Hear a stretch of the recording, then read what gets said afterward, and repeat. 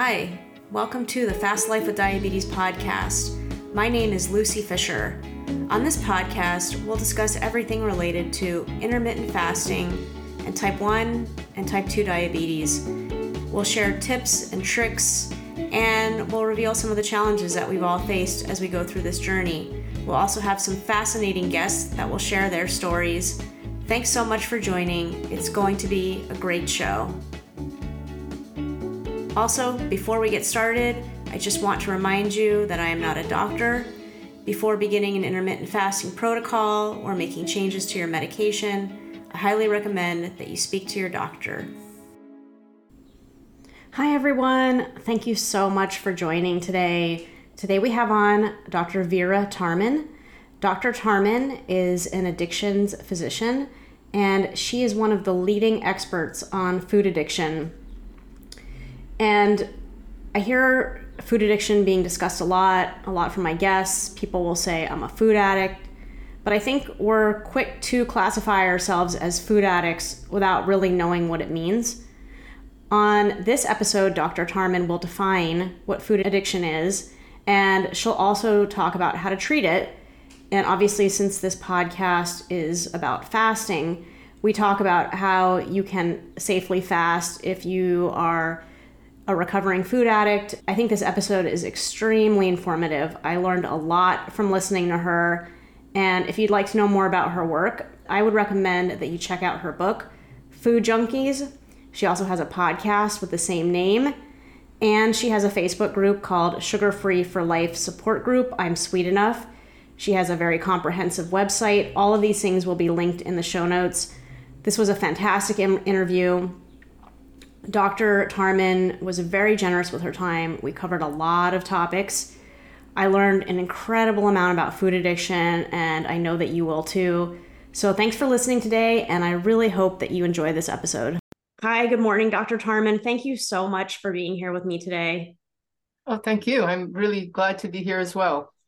You really are the expert on food addiction, and it comes up a lot on my podcast. In particular, with people that have type 2 diabetes, they frequently say, I have a food addiction. But I think that people say that, but I don't know if they actually know what that really means. And I can't wait for you to kind of define it a little bit better for us. And so people can know if they actually are a food addict or if it's something else that they're dealing with.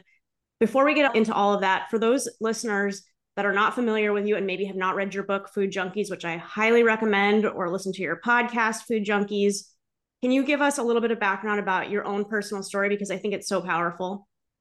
Okay, sure. So I'm an addictions physician, and I've been one for, I guess, over 20, 25 years. And like many young women in society in my early years, I'm telling you a thumbnail sketch of my private story here, a personal story, because it's the engine of my passion, as it is for so many of us in this field. Anyway, I struggled by looking at the mirror and thinking I was fat. I mean, I'm the weight I am now. I was not fat, but I thought I was. It was all about weight loss and looking the right way. And so I got caught in that whole concept of starving, and then I ended up binging, and eventually developed what in those days, it wasn't a popular diagnosis at that point, but looked an awful lot like bulimia. And I lived with that for many, many years, and then found ways to sort of move in and out of that place until I discovered the whole paradigm of addiction. And it was like many of us in those days, we had our own personal aha moment. And it was for me one day when I just realized I have to treat this like a drug.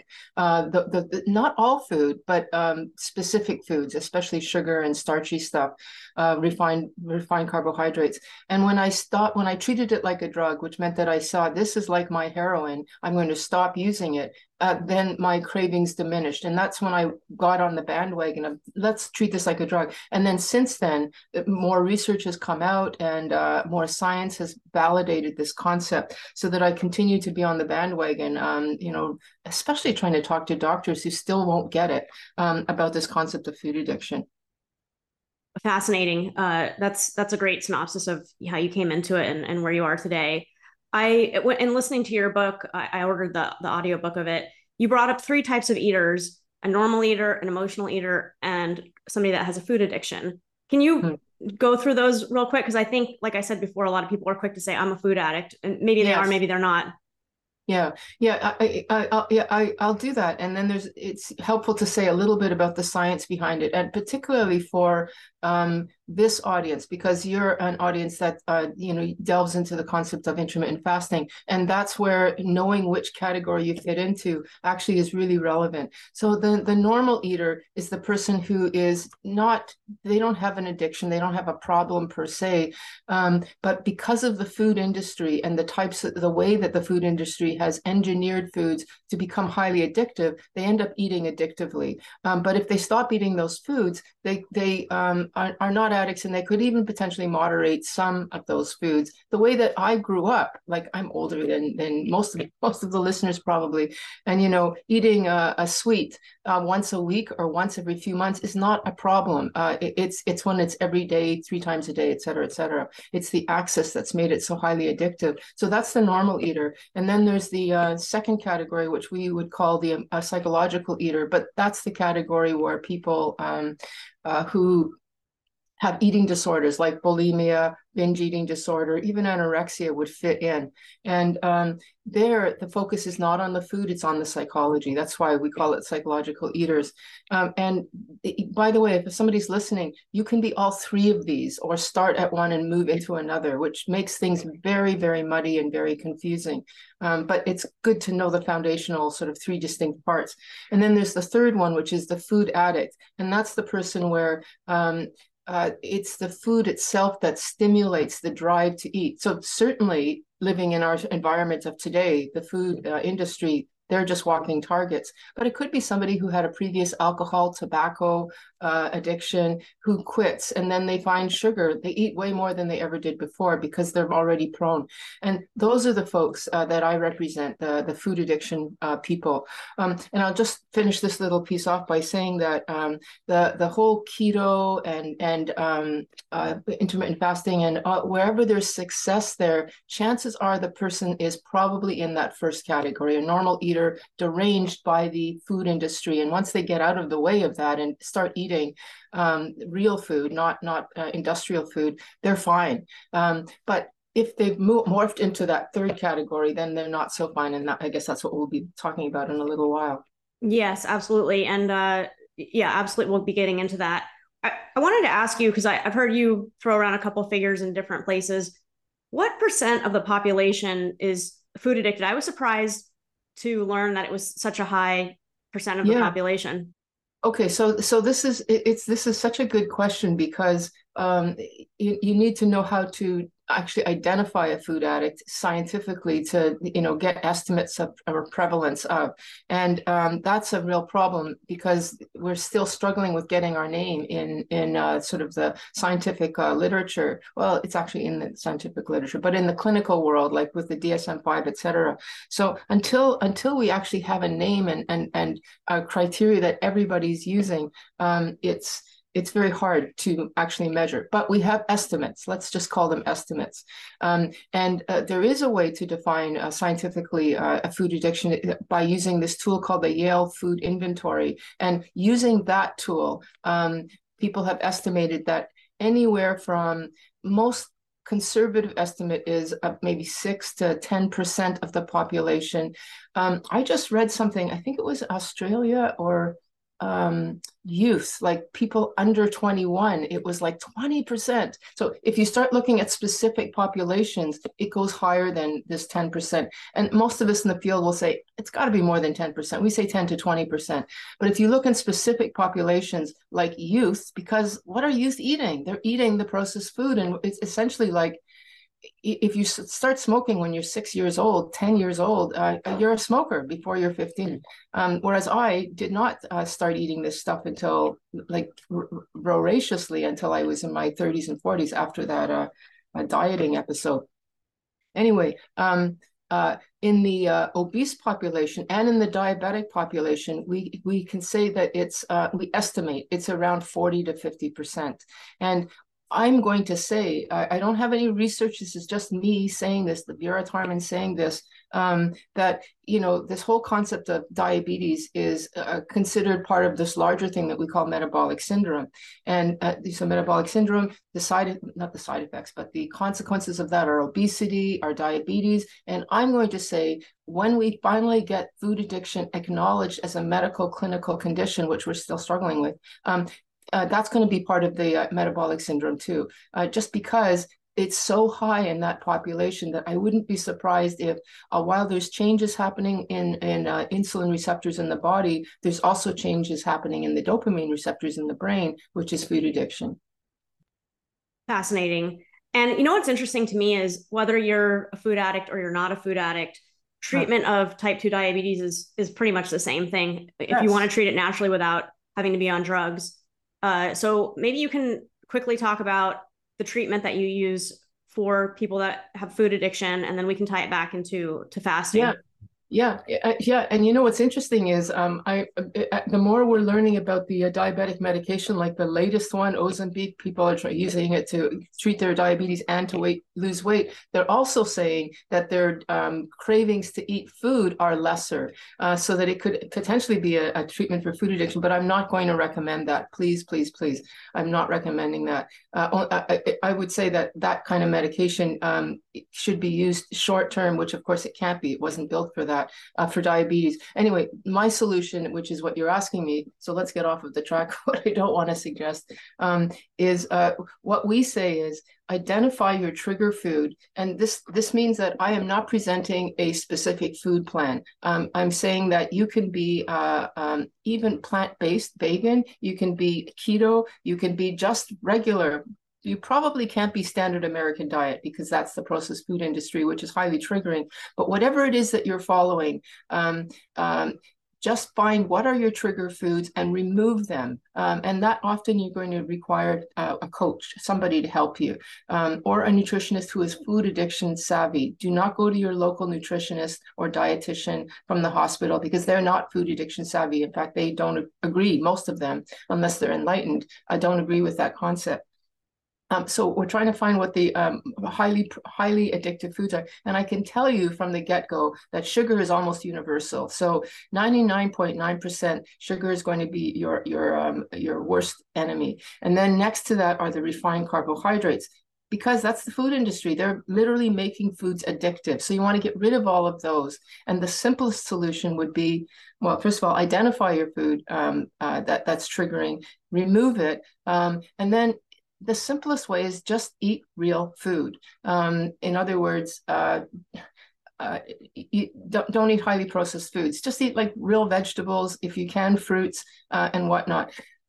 Now, I do believe, I don't know if you want me to go into this at some point, that there are stages of food addiction. And if you're in early stage, you might be able to get away with occasional slips or treats, as it were. But if you're moving along the sort of chronicity of food addiction, there's a point at which there is no slipping. It's like if you quit smoking, you don't want to have a cigarette standing out there with your friend. Now let's just have a cigarette. You're going to be a smoker again. And similarly with food, you're going to be back into the food, we call it. Your face will be back into the food again. And you don't want that. And then at a later stage, even ways of eating, for example, grazing throughout the day. I just need to be eating all the time. We would say, no, that's a trigger. So you have to stop that, which is, by the way, why I actually do agree with the concept of having restricted eating times, because you do want to have a break so that you live your life outside of food some period of the time, as well as all of the health benefits. So it changes, but the key piece is, what is the trigger and how do I mitigate that or even remove it? Well, interestingly, the triggers for food addiction also are the same foods that you should probably try to eliminate if you're attempting to reverse type 2 diabetes. And absolutely. I mean, maybe you can go, I've heard you talk about this, you can go kind of in order. You said sugar first, and then what else would you say? Well, the sugar first, all the refined carbohydrates. I would even go so far now. The plant-based people will get mad at me as saying removing the starchy foods and go with the greens. Um, Fruits are sometimes, it depends on where you are on the spectrum, but because there's so much fructose, I mean, it's protected in the fruit, and as long as you're eating the fruit and not fruit juice or some kind of fruit smoothie, if you just eat fruit but limit your amount, because it's I mean, really, what we're trying to do is eat the way that we did. Our ancestors ate many years ago, and we didn't have the abundance of the vegetables that we have, except maybe in the summer, and then not that much. It wasn't as sweet and as abundant. So you want to curb um, anything where there's sugar, and it depends on how far you are along the line, how much you have to curb that. But so anyway, so sugar for sure, refined carbohydrates, then starchy stuff, then fruits maybe, or reduce them a lot. Like for example, I was only eating blueberries. That's it for a while, and now I've even taken them out because we don't actually really need them. And then sometimes people have to do dairy because of the lactose in there, and a lot of people are fine with it, but some are not fine with it. There's actually also casomorphine in there, which has a bit of an opiate-like effect. So, and if you're highly sensitive, you can't have that. So that's sort of the list. But it's individual. So if somebody's going, I can eat sweeteners with no problem. Okay, then you can. But it doesn't mean that you'll be able to eat sweeteners in 5 years. Like some people can't after a while. Grains is another one that is in that gray area, that people can eat grains, but I find that over time they have to remove those two, or maybe over chronicity of the disease. Yeah, that makes a lot of sense. And within the diabetes population, whether you're type 2 or you're type 1, most people have some sort of continuous glucose monitor, so they can actually see what impact those foods have on your blood sugar, and it's not good. Yeah, that's right. And as I was saying earlier, I wouldn't be surprised if one day if I could, I wish I could throw my money on this and bet. One day we're going to use a continuous glucose monitor to actually determine food cravings. I mean, this is just out there, but wouldn't that be super interesting? Except we already know it's that drive to eat. That's our marker that we know we're in trouble. Yeah, absolutely. And that's really the key with, whether you identify as a food addict or not, to get rid of those things. And the easiest way, in your opinion, I think in mine too, is just abstinence from those things. Even myself, I don't identify as a food addict, or if I am, maybe it's very early stage, but eating those keto chocolate bars and things like that, I can't stop. Yeah. Yes, I know. And that to me, thank you for bringing that up. That to me is a classic example of how the food industry has snuck into what should be our sort of safe areas. Keto, you're kind of reducing as many carbs, and refined carbs are just way too high in carbs to be on your meal plan. And nevertheless, they've snuck in there and found a way to make it, quote, safe. But of course, it's not safe, because it's not just about the grams of sugar. It's the effect in the brain. And that's the food addiction piece. So you may not actually be a food addict, but you are experiencing the addictive lure of foods because you're a human being. Like that's their job, is to make this happen to you. And they've done it. And, even if my continuous glucose monitor, I'm not seeing an increase in my blood sugar, if I eat enough of those keto bars, my blood sugar will eventually rise. The volume, the glycemic load will eventually get to me. And in addition, I can never stop with just a keto protein bar. Then I'm like, well, that piece of cake also looks really good. And it triggers off so many different things. Exactly. Yeah. It triggers off dopamine. That's exactly what's happening. Right. So I definitely want to tie this into intermittent fasting or time restricted eating.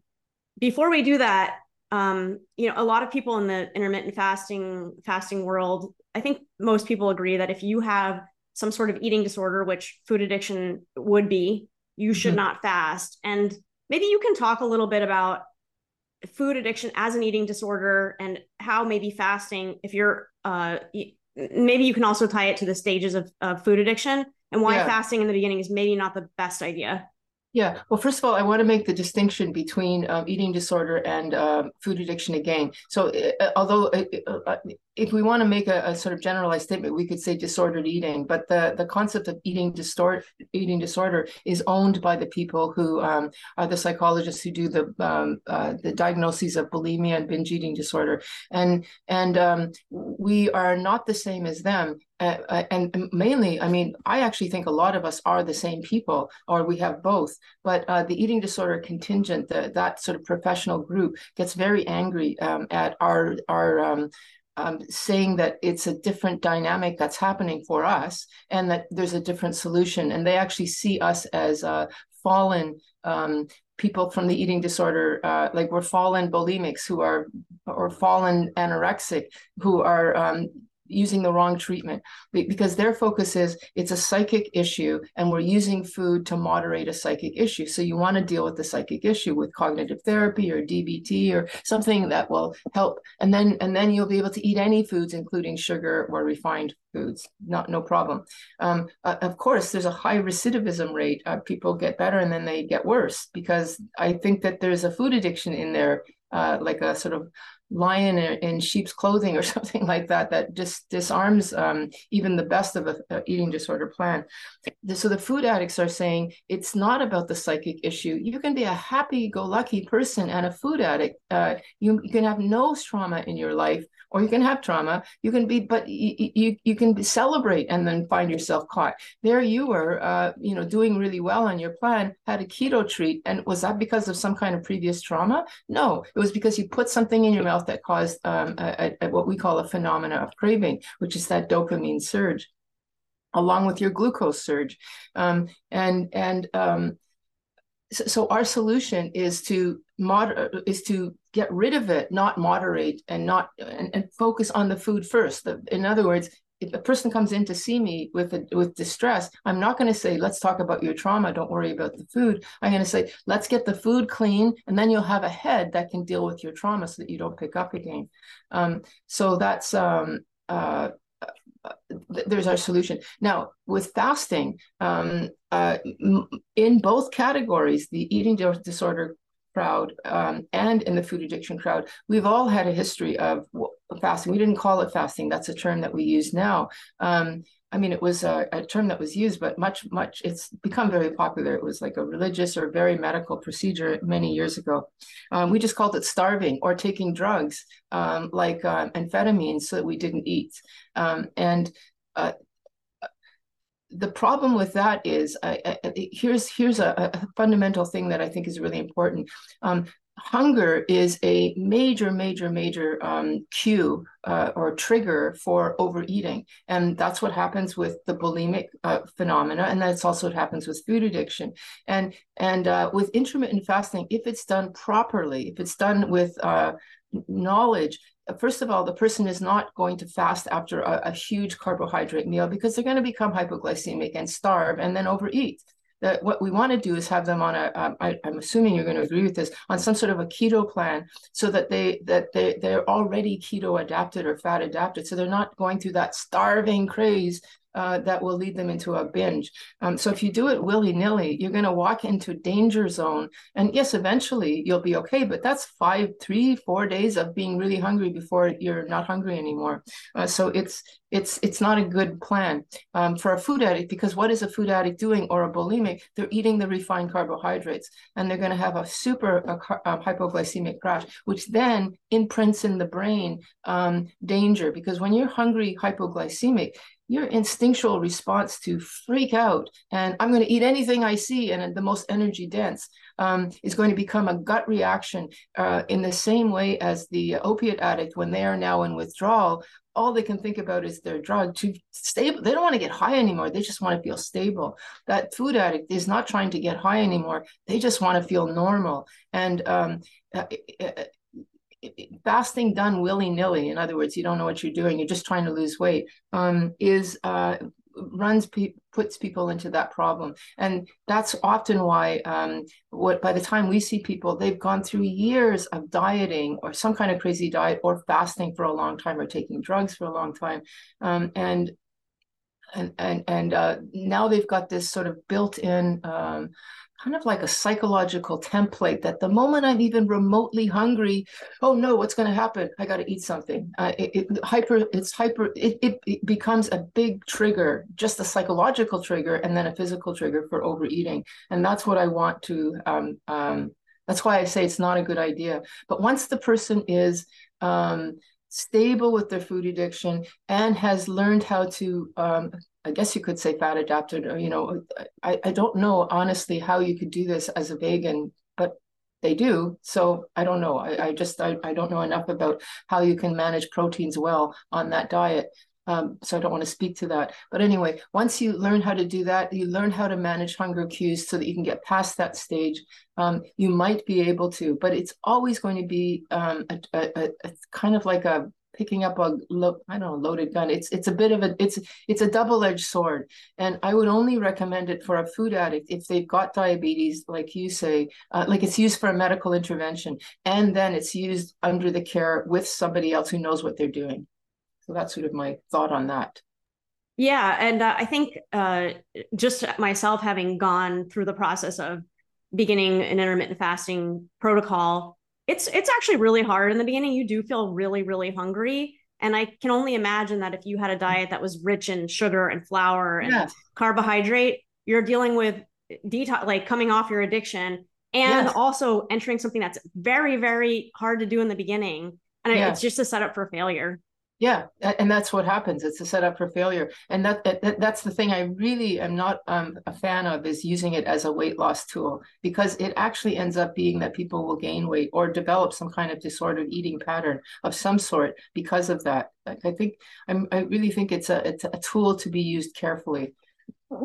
And truthfully, it's not a race. The key is clean up your Right. diet first. Yes. Maybe if you have to eliminate these things slowly over time, the sugar, the flour, the key is to get it done and then Yes.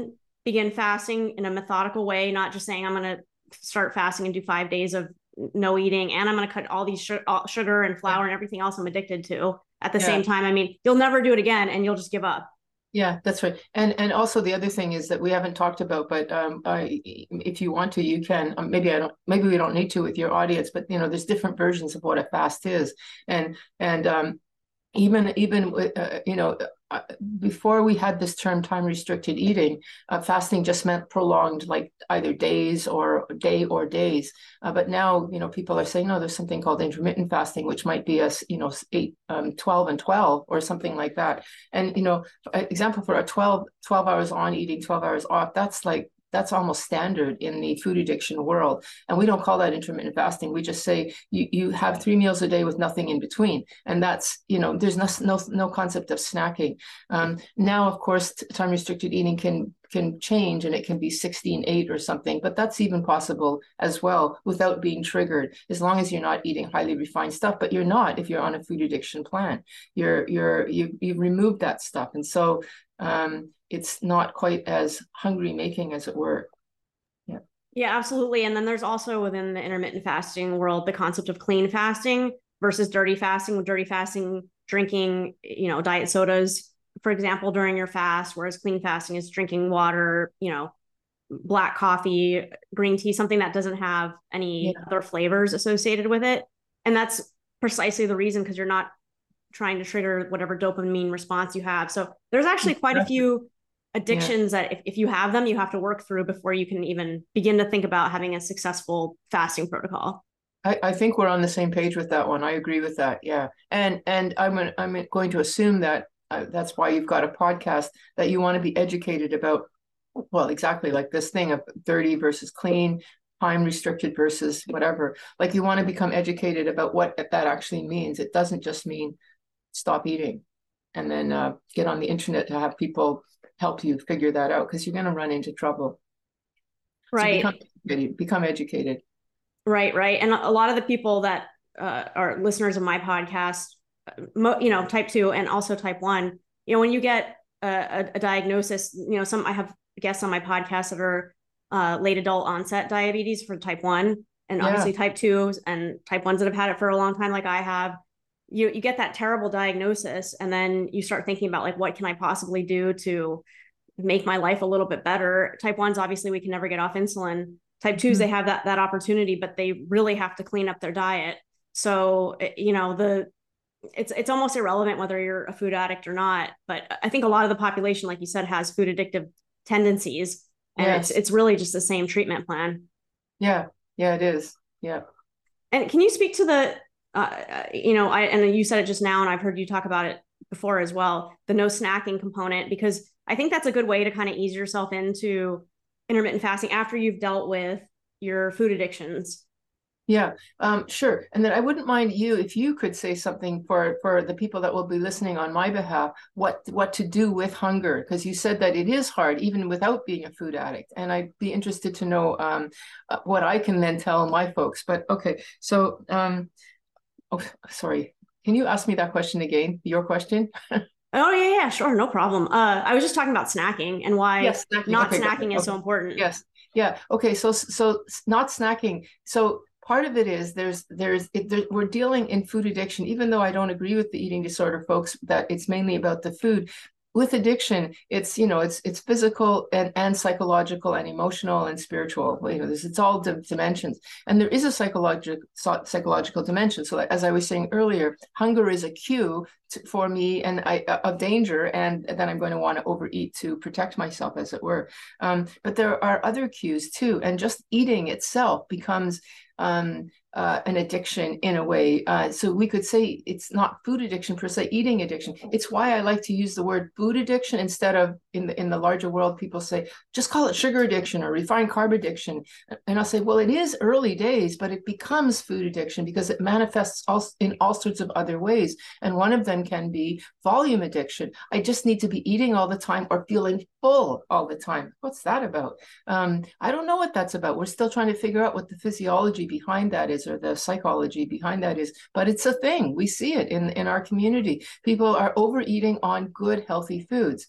Why? So a part of that is if you have periods of designated times, then well, first of all, for people who we see as volume addicts, and truly, I'm not going to wish this on anybody who's not going to identify as a volume addict, we would actually tell them, not only do you have restricted times that you eat, but you actually have restricted amounts, like you weigh and measure your food. Now, we're not talking about reducing your food to a minimal amount so that you're hungry, but just so that because we don't know what's too much and what's too little, because the addict part of us is saying, that like in my book, that heaping tablespoon of almond butter in somebody else's eyes would be 3 heaping tablespoons, but I only see it as 1. Or if I'm trying to lose weight, that tablespoon of oil that I'm allowing myself, that's actually only 1/3 of a teaspoon, because we're not able to see it anymore. So we weigh and measure.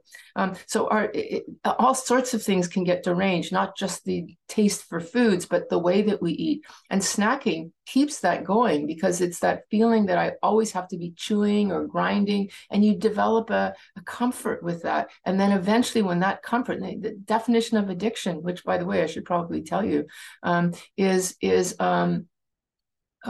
when you depend on something to your detriment. And so that eating all the time, now I need this, I got to eat even when I'm in the doctor's office, even when I'm wherever, there's something wrong with that picture, because and if you tell the person to stop, they can't.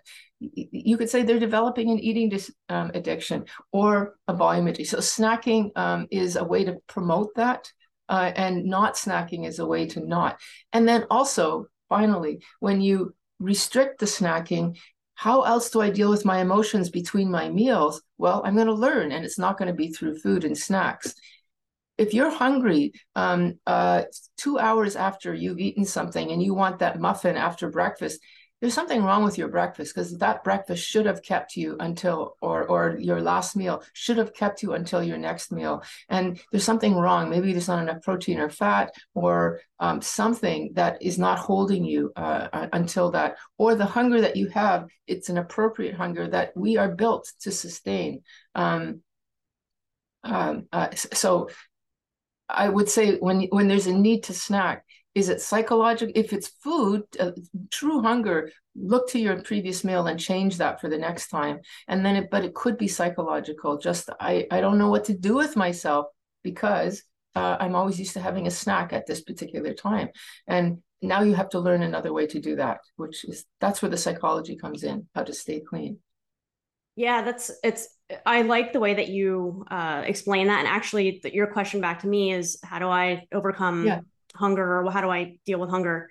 It's for me too. It's for everybody. Society has trained us.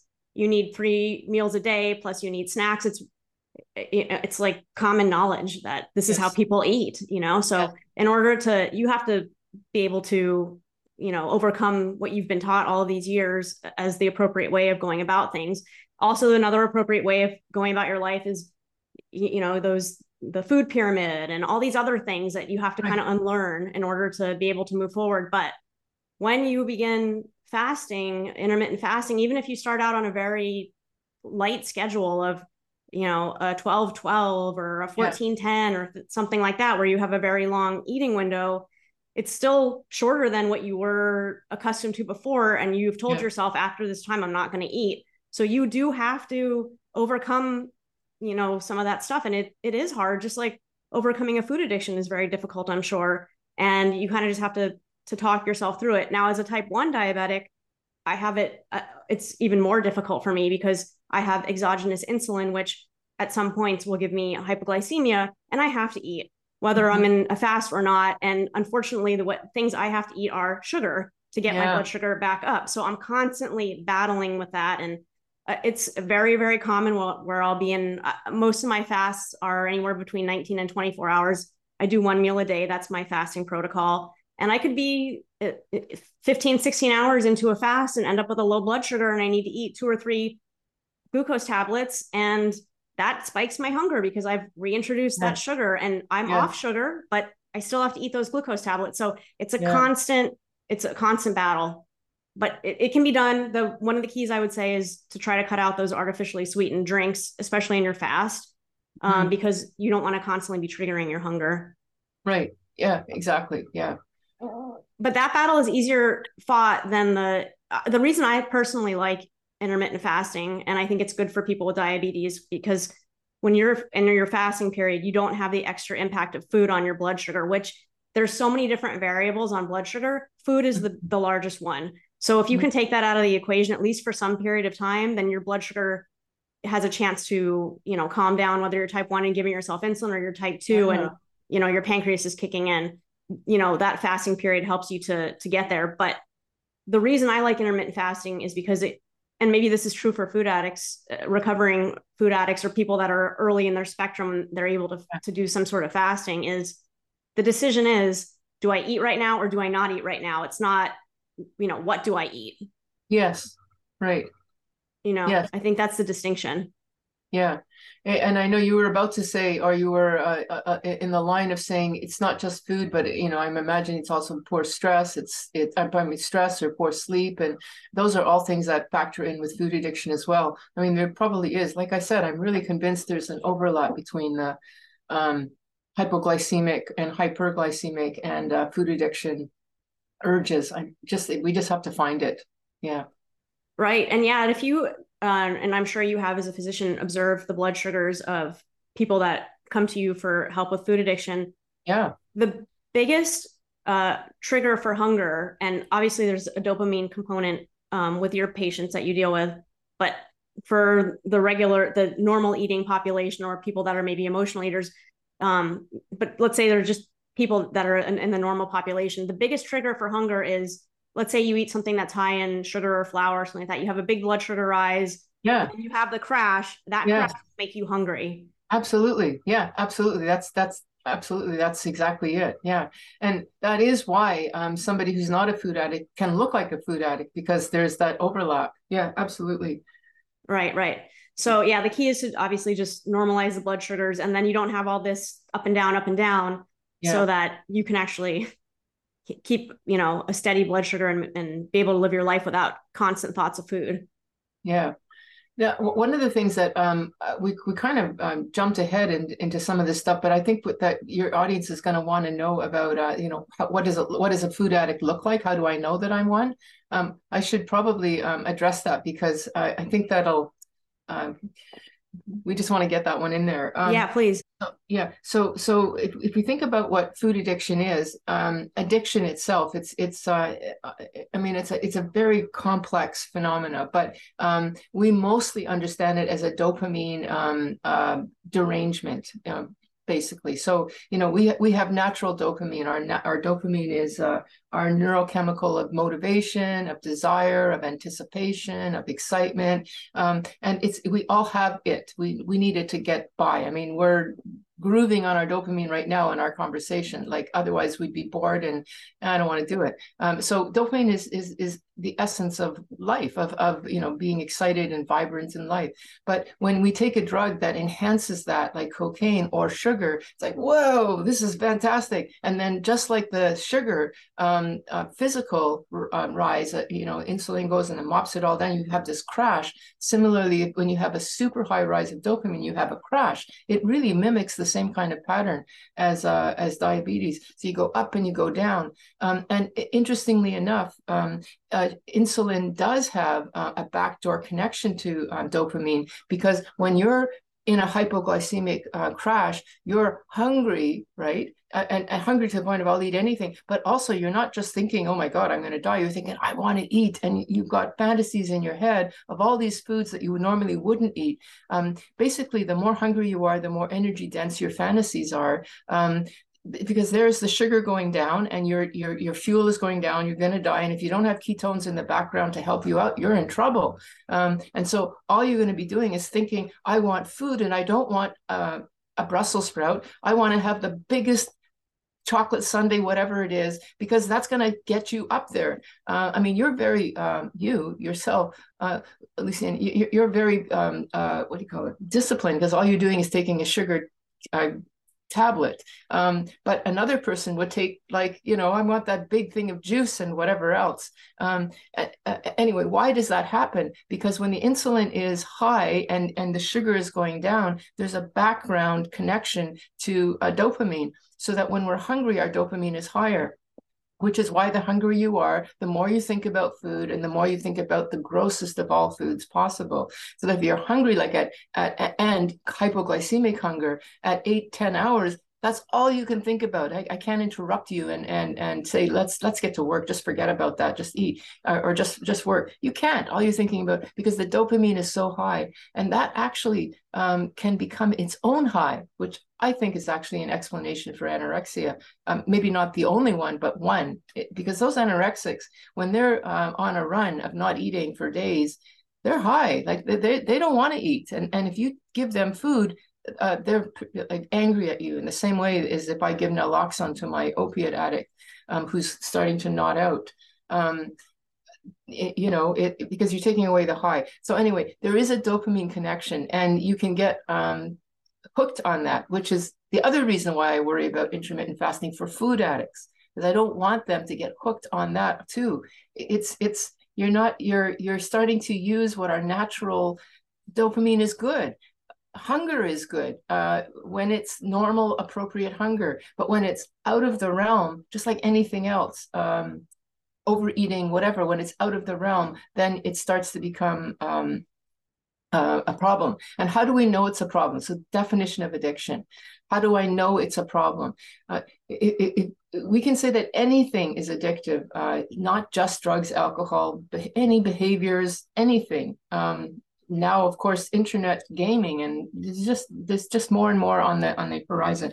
If you end up craving for it beyond normal, like everybody wants to have their meal when it's time, but that's not like you're focusing the whole day. It becomes dominant in your mind. We call that craving or obsession. That's dopamine that's high up beyond the normal realm. I mean, I enjoy interacting with people, and I look forward to it, but I'm not like thinking about it all the time, and it's dominated other things. Like we have natural, when our dopamine is within the normal realm, it just blends in nicely with the rest of our life. It takes over. So that's obsession. And then that's the first criteria. And then the second criteria is when the brain recognizes I'm in overload all the time, just like with sugar and insulin, you become insulin resistant. There's so much sugar that the cells just either turn down or downregulate or just become demolished. And so you're essentially not able to use the sugar appropriately, and it stays in the blood. Similarly with dopamine, you become dopamine resistant. We don't. I think we could call food addiction a dopamine resistance syndrome if we wanted to. There are people that use terminology like that, but it's not. I don't know why. That actually would be a better term than sugar addiction. But anyway, a dopamine deprivation syndrome, or I don't know what. But anyway, so what happens is that you then need more to get the same effect. So the definition of addiction, obsession, now you're needing more. What do we call that? Tolerance. I've become tolerant to the amount that I want, and I'm trying to get that extra boost, but now my body I've become resistant to the extra boost. So now I need more to get the same effect. Similarly, like the person, they're on a oral hypoglycemic medication. Now they need insulin, and then they need more. Like you become tolerant, essentially. And so there's a tolerance. And then even though you're having more to get the same effect, it feels like the same effect, but and nevertheless, it's more. Like instead of just having a couple of cookies that were nice, I need a bag of cookies or maybe 2 bags. It only still feels like that first experience of the 2 cookies, but it was 2 bags, and it's caused the negative consequence of 2 bags, which is weight gain, diabetes, and any other metabolic consequences. So we have impairment, we have obsession, we have tolerance, impairment. And then the final one is you can't stop because you decided, I've got to stop. I'm now at 2 bags of cookies and I'm gaining weight like I've never seen before. I'm going to stop. And you find if you stop, you're going to crash. Remember that hypoglycemic crash? You're going to crash. You're going to be like, I don't know how to sleep. I don't know what to do. And so now you're stuck. You can't keep using and you can't stop using. That's addiction. That's addiction. So if anybody can relate to that, then that means you probably progressed to a stage where you're going to have to say, you know what? I'm a food addict, or I'm a sugar addict, or I'm a whatever. I'm going to go through withdrawal like any other drug. Quit smoking. It takes a few weeks before you're back on your feet. Quit alcohol, takes a few weeks, maybe a couple of months. Similarly with sugar, it takes a while. Get off of the damn stuff. Don't pick it up again, and then you will be on the other side, and then you'll get that freedom that we talk about. But a lot of people are stuck in that circuitry without knowing it, and that's anyway. That's the definition of addiction. Anybody can relate to that. Join the club.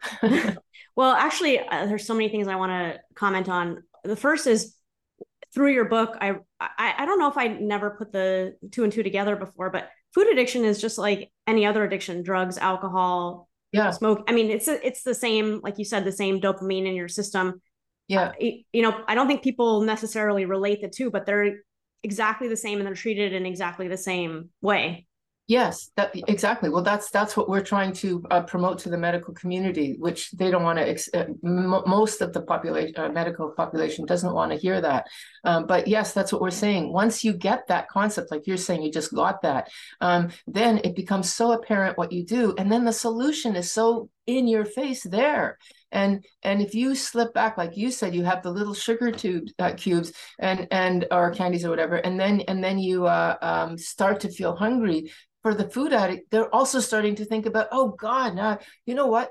Those 3 sugar things, I might as well have whatever I want today. I'll start tomorrow, which is addictive thinking, because that's the other thing about any addiction is you got this crazy thinking, what we call stinking thinking in the world that comes with the syndrome. And then you end up justifying the most ridiculous stuff just so you can get your fix, as it were, just like the opiate addict and the other addict. And they too, when they've stopped, will have the same peace of mind that we do. Like it really is the same pattern. Yeah, absolutely. Something else I wanted to talk to you about is, and this is coming from somebody that is just learning more and more about food addiction every single day. And obviously you've been entrenched in this world for many, many years. So yeah. I'm looking at it with fresh eyes. And my initial thought before I finished your book was, how do you treat food addiction? Because we all have to eat, but that's actually, maybe you can speak to that, because I think that's the key to the whole thing. Yeah, well, okay, so that's it. Like, remember I was saying earlier, I'm not promoting a specific plan. It's individual. What are your triggers? Of course, you have to eat, but I guess it's like saying to the alcoholic who says, "Well, I have to drink." Well, you don't have to drink alcohol. You drink water. So we're not saying that you can't eat foods. In fact, I'm saying here we do want to eat foods. I'm not sure that not eating foods, that's a trigger when you're hungry. But you have to find out what foods are safe for you. And for most of us, proteins and fats are pretty safe unless you're into the whole volume addiction piece, but that's not usually early days. That's later stages. And then you start to find out what carbohydrates can I tolerate, because some people are more carbohydrate sensitive than others. And I think there's a genetics to that. Like if we look at some of the indigenous populations who have not had our history of prolonged exposure to carbohydrates through farming and whatnot, I mean, they're used to eating like meat and fat. That's probably what they should be eating because they haven't developed all of the um, adaptations that some people who've been eating vegetables and stuff for eons and eons. So you have to find out what is your tolerance for carbohydrates, and then you can eat those. So just as a quick, easy answer, I would say don't go to the supermarket. Well, I mean, don't go to the chain store. Go to your local vegetable store and your butchers if you're not a plant-based person and can eat that. Find out what you can eat there, which is probably most of that stuff. And then you might want to expand and see you might be able to tolerate grains. You might be able to. So, of course, you're going to eat, but you're going to find out what the trigger foods are and remove those. So your eating plan will be more limited than the standard American diet. But it actually isn't, because once you start eating that stuff, you're going to realize what variation there is, like, in all of the types of fruits, even all of the types of meats that you can eat. There's so much variation that it's not a feeling of deprivation, except in that withdrawal period. There's the deprivation because you're still wedded to the old way, and you haven't yet learned the new way. And I just want to say as a message of hope for listeners that the new way is liberating, because you will love the food that you do eat. It won't be the same and as much, but it'll be much more exquisite. Yes, and thank you for stating that, because I do think people, whether you're a food addict or not, and you've received a diabetes diagnosis, and you want to treat it naturally, and you're eliminating food from your diet, and you're thinking, I can't live like this for the rest of my life. Yeah, Actually, you can, once you yeah, get through, the initial withdrawal periods from those foods. I exactly. don't eat carbs. I eat some fruit, like usually berries and things like that, but not a lot.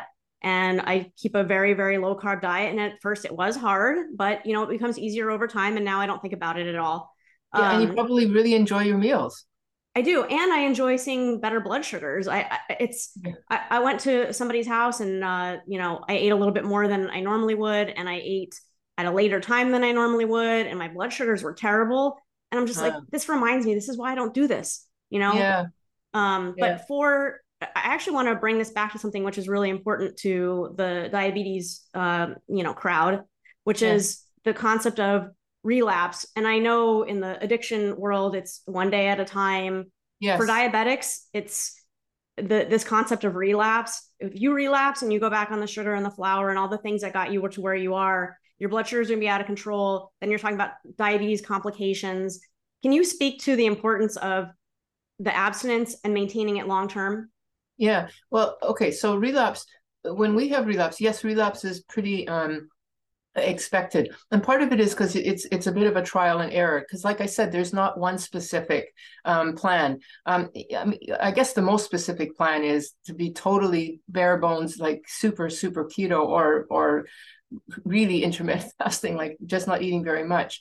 Um, uh, but it's going to be trial and error. So because we can't stop eating food, and because it's so individual, you're going to have to find. So I would say for sure, avoid sugars and refined carbs, number one. But then you want to see, can I eat grains? Can I have rice once in a while? Can I have quinoa? I don't know, whatever, once in a while, or yogurt once in a while, berries once in a while. And if you find that you can't, like, use it as a learning thing. Okay, that's something that is a trigger. I can't have that.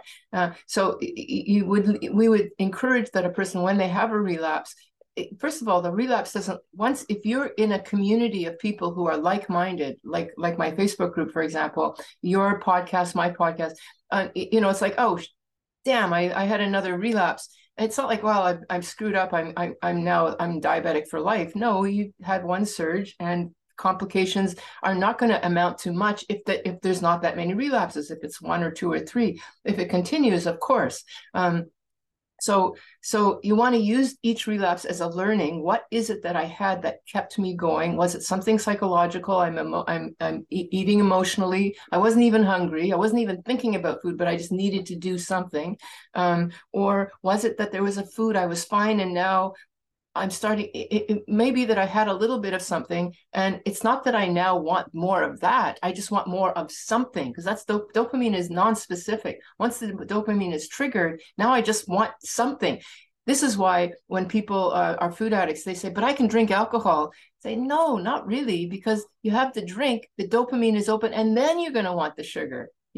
So it doesn't matter. Dopamine is non-specific. Once it's peaked, it's ready to go, and it's looking for its hit. So you just find, what was it that peaked the dopamine?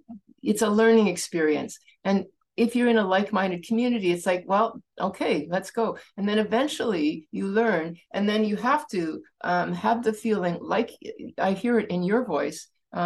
You think, oh, why did I do that again? Like my sugars are high. And I bet when your sugars are high like that, your emotional state is also plummeting, because sugar, it does that. It affects our emotions.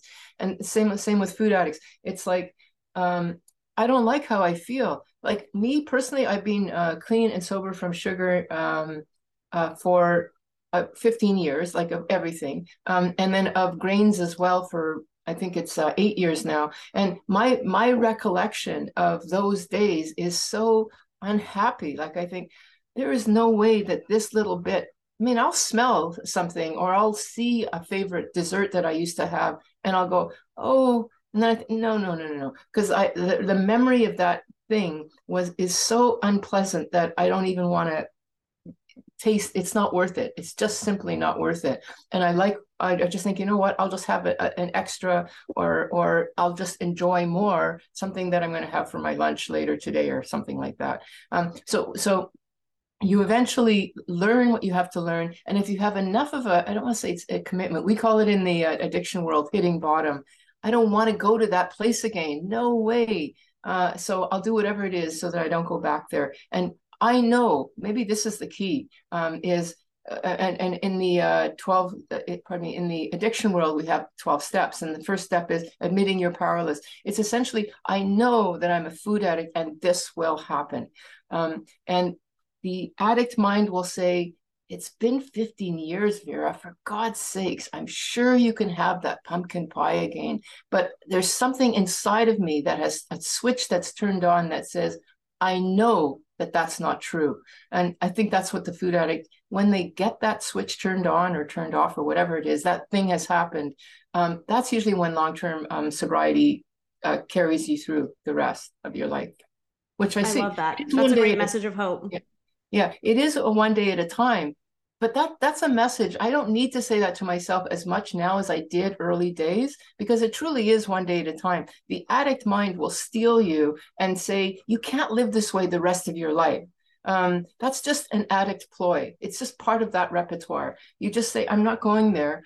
I'm just going to stay clean for today. And then that will carry you through the rest of your life. Yeah. Great message. And I love that. And you give a lot of hope. And, and I know I want to be respectful of your time. So I'm going to ask you one last question. But before I do, I just want to say, I would always hear people say, oh, I really don't miss these foods. And I feel so much better. And I'm just like, is that really true? But it is true. You're saying it. I'm saying it. Believe us. We're not just saying it to say it. It's actually true that you can live a happy and fulfilled life, even without all these other, trigger foods that you're eating all the time. And not only that, but now when I look at those foods, I actually feel somewhat repugnant. Like I'm an ex-smoker, and I used to love smoking. Like I was somebody who loved it, but I had to quit many years ago because I was just phlegmy all the time and having to spit out this crap. It was just disgusting. But now when I walk by somebody smoking, it's like, ugh, I don't like that stuff. That's how I feel when I see sugar now, like the really gross stuff at Starbucks, that lineup of people when they go to get their, it's the special of the day or whatever. And I think, oh my God, I know exactly how they're feeling now and how they'll feel in a half an hour. And I am so glad I don't feel that way. That's what will happen. It'll be, I'm really enjoying what I'm having, my black coffee and whatever. That's healthy. And I don't want to go there. Like the deprivation does go away. It does. Exactly. It really does. And that's such a great message. Now, for people that want to learn more about this or to find help, where can they find you? Okay, so I have a Facebook group that's actually my favorite place to send people now because I'm actually on there too. And I have a web page called addictionsunplugged.com, and I have resources there. But truthfully, I put more of my resources now in the Facebook group, and that's called I'm Sweet Enough, Sugar Free for Life. And if you go on there, then you can ask for resources, either counselors, coaches. You can ask about intermittent fasting, and a bunch of people will chime in. Um, anyway, there's a lot of resources there. I have my book, Food Junkies: Recovery from Food Addiction. Please pick that up. We have a wonderful podcast, Food Junkies podcast, where we kind of update the book by interviewing the sort of newest people that we can find that will talk to the concept of food addiction on some level. And is there any other thing? I think that's probably my main. I have a YouTube channel too. So all of my stuff, including this link, eventually when you send it to me, I put everything on there, all of my talks. So there's the YouTube, just Vera Tarman. Fantastic. And everything will be linked in the show notes for everybody listening. And I just want to thank you so much for your time and all of the amazing work that you've done. I've learned so much about food addiction. And I just can't thank you enough for everything that you've done for the listeners of this podcast and the world at large. It's just been great. Okay, thank you. Thank you very much for asking me. Thanks so much for listening. I hope you enjoyed the show. If you did, don't forget to rate and review the podcast. And if you're interested in being a guest, please email me at fastlifewithdiabetes@gmail.com. Thanks so much. Have a great day.